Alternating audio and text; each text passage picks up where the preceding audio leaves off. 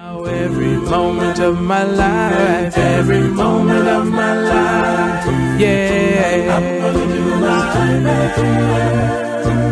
Oh yes, 'cause I don't know when I will die. Oh, and leave these earthly things.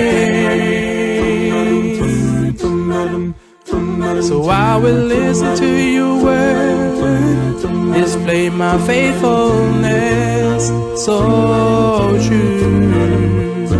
Because you gave your life for me, now I will give my life to you, to you. Greet you once again in the name of our Lord and Savior, Jesus Christ. Welcome once again to the Know Your Bible program. We're happy to have you with us on this YouTube Church Media TT channel. We are so thankful to God for providing us with this opportunity, and we ask that those of you who are with us, those of you who tune in, those of you who view the program even after we premiere, that you continue to spread the word around and spread the news to others. Here is where you can find really strong evangelistic thrust. In other words, this series of program is designed to deliver the gospel message of salvation. Our world is lost. It doesn't matter if we have a little more economic progress. It doesn't matter if there appears to be a little more peace in the nation. The fact remains is that the world at large is plunged into a state of being separated from God on account of sin. Sin is a universal problem, and it's a problem that we must deal with. And the gospel message is God's response to the sin problem and the cry of humanity.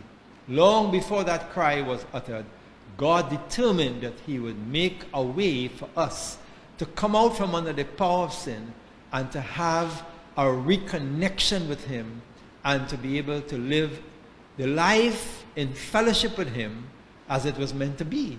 Of course, everything will not be the same because we are still living in this world. But it's important that we understand what the Scripture has to say concerning the message of salvation. Let us give God thanks before we delve into the study. Our Father, our God in heaven, we once again give you thanks and praise for giving us this opportunity.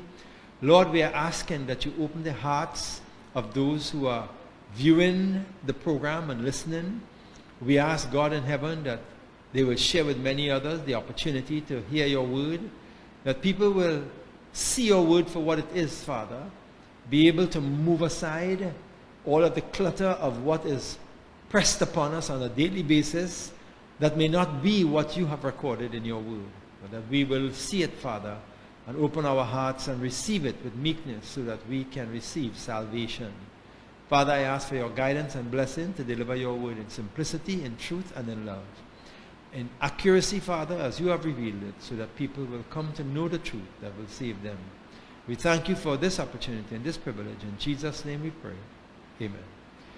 Okay, so last time we looked at a definition of the word covenant, and we saw that it's an agreement made between two or more parties to do or refrain from doing some act.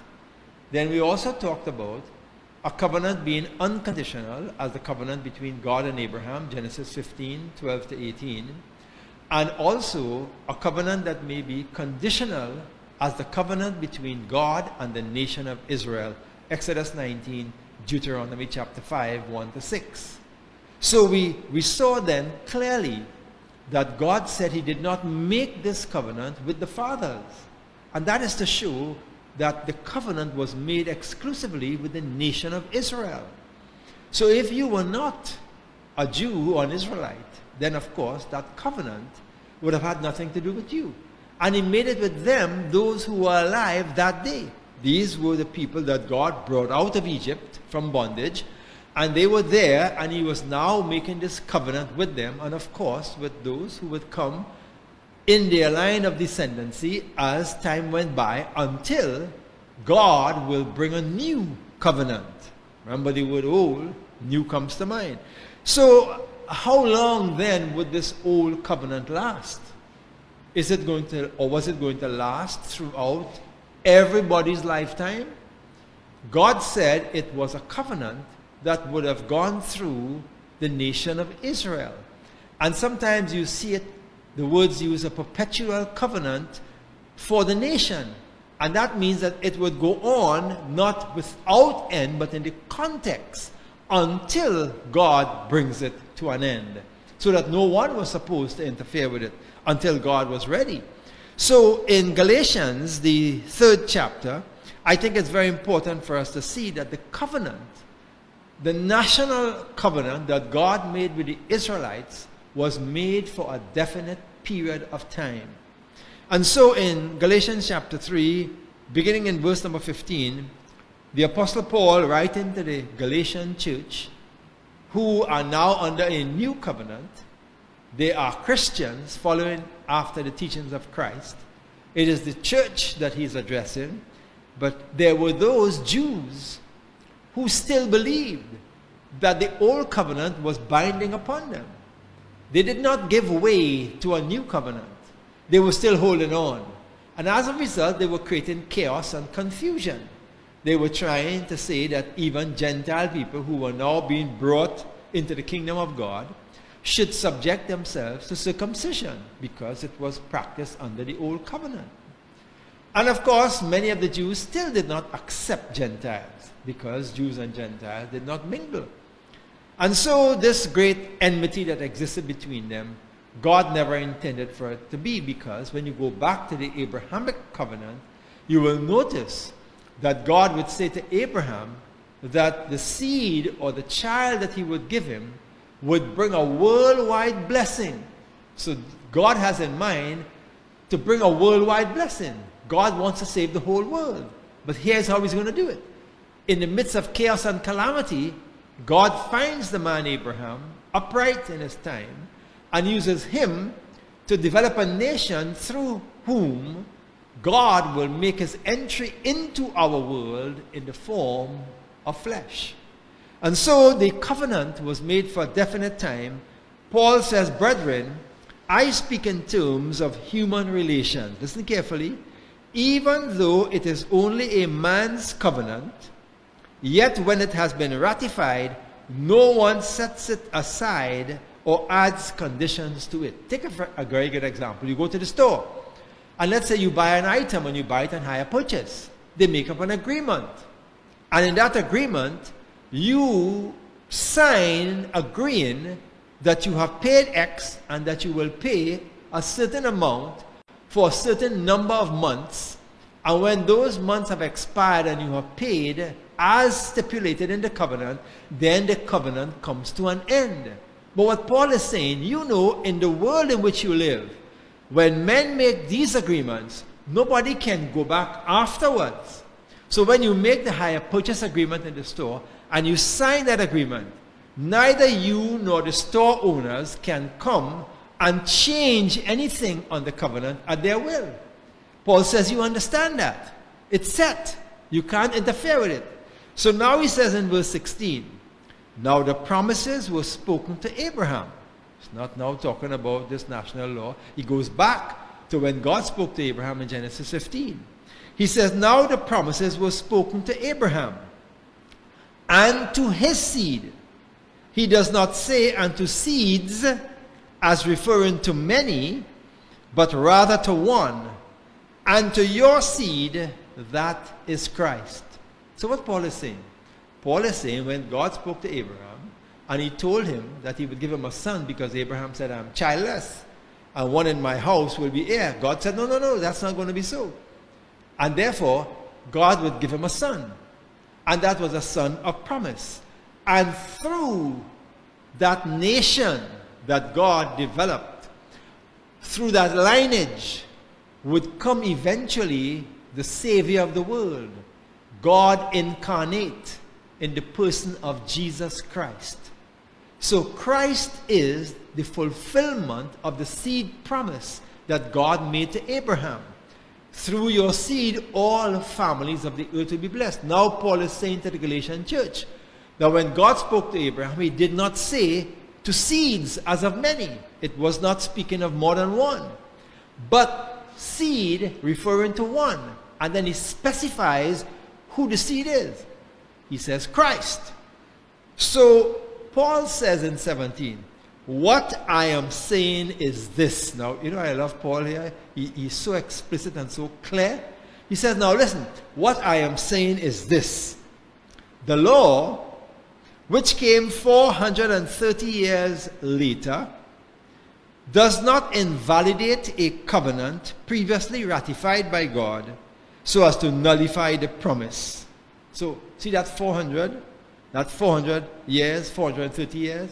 Remember, God told Abraham his people would have been in servile bondage in Egypt for 4 centuries. And then after he brought them out, he made a covenant with them. That covenant is the law. And it's referred to as the law. And we saw it in other scriptures. So what Paul is saying, look, that covenant, which he refers to as the law, that God made with the nation of Israel, he says, now, prior to that, 430 years before, when God spake to Abraham, God made a promise to him. So now the law that came 430 years after, the covenant which came 430 years after, does not nullify or make of no effect the promise that God made to Abraham. For if the inheritance, he says, is based on law, it is no longer based on a promise. See, that's the difference between the Abrahamic covenant and the covenant God made between himself and the nation of Israel. God made a promise to Abraham that he would give him unconditionally a seed, a child of promise, and through that line will come the Savior of the whole world. So Paul says the inheritance that will come to everyone doesn't come by law, because that law has conditions. The promise is a promise. And so, if that's the case, then Paul is saying that the inheritance, if it is based on law, it is no longer based on a promise, but God has granted it to Abraham by means of a promise. Watch it now. So if that's the case, someone would ask the question, since God made a promise to Abraham to save the whole world, why would he give a law? Why would he make a covenant? So Paul asks the question, why the law then? Why did God do it? Why didn't he just go from Abraham all the way down and just let the Messiah come and save the world? So he's asking the question, why then did God give the law? And here's what he says. It was added because of transgression. So God made a promise. And then later on, God added this covenant. Why did he add this covenant? It was added because of transgression, because of sin. Having been ordained through angels by the agency of a mediator, until the seed should come to whom the promise has been made. Let's understand what he's saying. He's saying, look, God made a promise to Abraham. And then, during the course of time, when this nation comes out from Egypt, track their history through the wilderness. They give Moses headache. They complain, they grumble, they murmur. When Moses went up to the mount to receive God's law, they reveled in ungodliness and wanton pleasure. And so God had to put a check on their sinfulness. And so he put a law in that says, you should not do this, and you should not do that, and you should not do this. But this law is not the promise for the saving of the world. This was added to curb transgression and to allow people to see how sinful they were and in need of some intervention, that within themselves they were powerless. And so Paul says the law was added because of sin, because of transgression. So when God fulfills the promise made to Abraham, there will no longer be a need for the covenant or the law that God placed there, because sin will now be taken care of, dealt with. All during that time when God added the law, he put things in the law that would remind them that sin requires sacrifice. And therefore the shedding of animals' blood in such a vast way was to remind them over and over that without the shedding of blood, there could be no forgiveness of sin. So that would prepare them for when God will provide the true lamb in the person of Jesus that will shed his blood for the sin of the entire world. When that happens, you don't need to shed animal blood anymore because the real thing is here. That was just a shadow. And so we understand that the law was fulfilled and taken out of the way. The covenant that God made with the Israelites was fulfilled at the coming of Jesus when he died on the cross, and it was taken out of the way, so we're no longer under that law. So now today, as we look in Scripture, there are those who would have us to believe that God has made a distinction in the covenant between what they call, those people, moral law and ceremonial law. So those especially who keep the Sabbath today make a distinction between what they call moral and ceremonial parts of the law. But God does not make any such distinction. They contend that the Ten Commandments were not removed because that was the moral law, and what they say was removed is the ceremonial law. Well, God speaks of the Ten Commandments as the covenant. Now remember, we already showed that the covenant, the old covenant God made between the nation of Israel and himself, was fulfilled and taken out of the way. That covenant was removed. Now, what the contention by some is that that covenant does not refer to the Ten Commandments. That covenant refers to the ceremonial laws, so to speak. That is what was taken out of the way. Well, let's see what the Scripture has to say.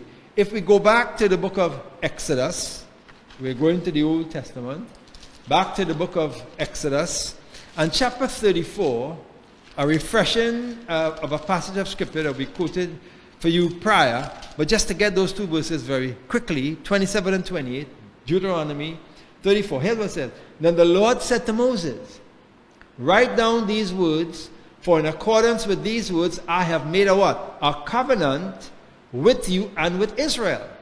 Now, according to our modern day persons who separate the two, this covenant should mean ceremonial, right? Hear what it says here. I have made a covenant with you and with Israel. So he was there with the Lord 40 days and 40 nights. He did not eat bread or drink water. And he wrote on the tablets. What did God write on the tablets? The Ten Commandments. That's what God wrote on the tablets. That's very clear. There's no ambiguity there. But Moses is right, saying, and he wrote on the tablets the words of the what? The words of the covenant. So the law is the covenant. It's referred right here in the Scripture. The words of the covenant. And the words were the Ten Commandments. That's the covenant. And it says it, the Ten Commandments. So you have to wonder, is there something missing? Is there something that we need to understand differently? No, but let's go to Deuteronomy, the 4th chapter. Deuteronomy chapter 4. See, we're allowing the Scriptures to talk for us. Okay? That's important. So we have seen that God speaks of the Ten Commandments as the covenant. Exodus 34. Now Deuteronomy chapter number 4, verse 13. So he declared to you his covenant, which he commanded you to perform. Now what did God declare? God declared to you his covenant, which he commanded you to perform. That is the Ten Commandments. No? If you want that plainer, you know when you see a that is saying what I just told you, this is what it is. Right? So he says, and he wrote them on 2 tablets of stone. What's the point? The Ten Commandments are referred to as the covenant. The law is referred to as the covenant. God does not make a distinction between ceremonial and moral. It's one law. But often you will find the Ten Commandments being referred to as the covenant. You will find everything that God spoke of in his agreement with the Israelites referred to as the covenant, because the 10 was the heart and core of the covenant. You couldn't have a covenant without having the 10 Commandments. And so it was not separated from. It was one, a part of the whole.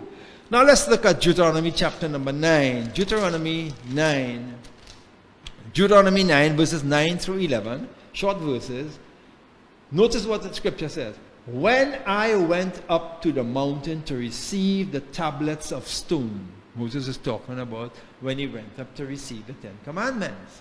When I went up to the mountain to receive the tablets of stone, the tablets of the covenant.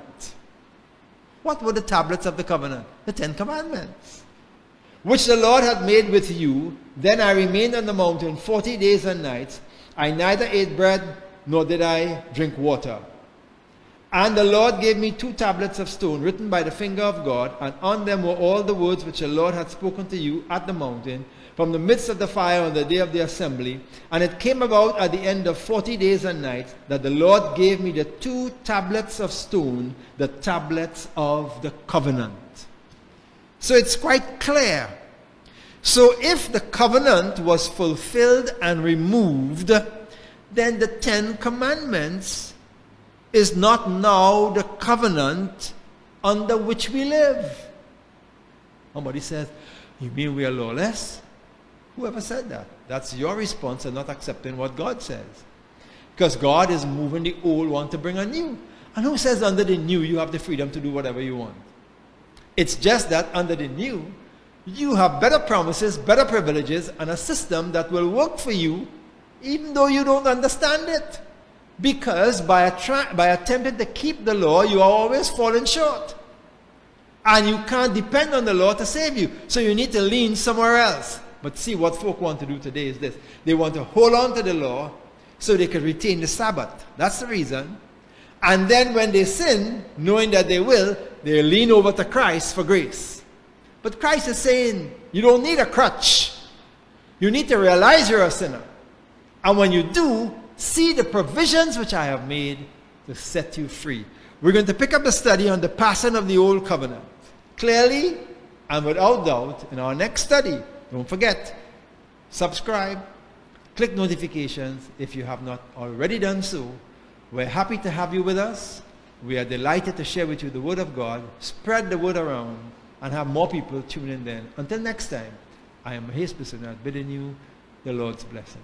I believe, I believe, I believe, I believe what the Bible tells me. I believe, I believe, I believe, I believe, I believe that He died on Calvary. I believe, I believe, I believe, I believe, I believe that He came to set me free indeed. So I might live with Him in glory. I believe, I believe, I believe, I believe, I believe what the Bible tells me. I believe, I believe, I believe, I believe, I believe that He died on Calvary. I believe, I believe, I believe, I believe, I believe that He came to set me free indeed. So I might live with Him.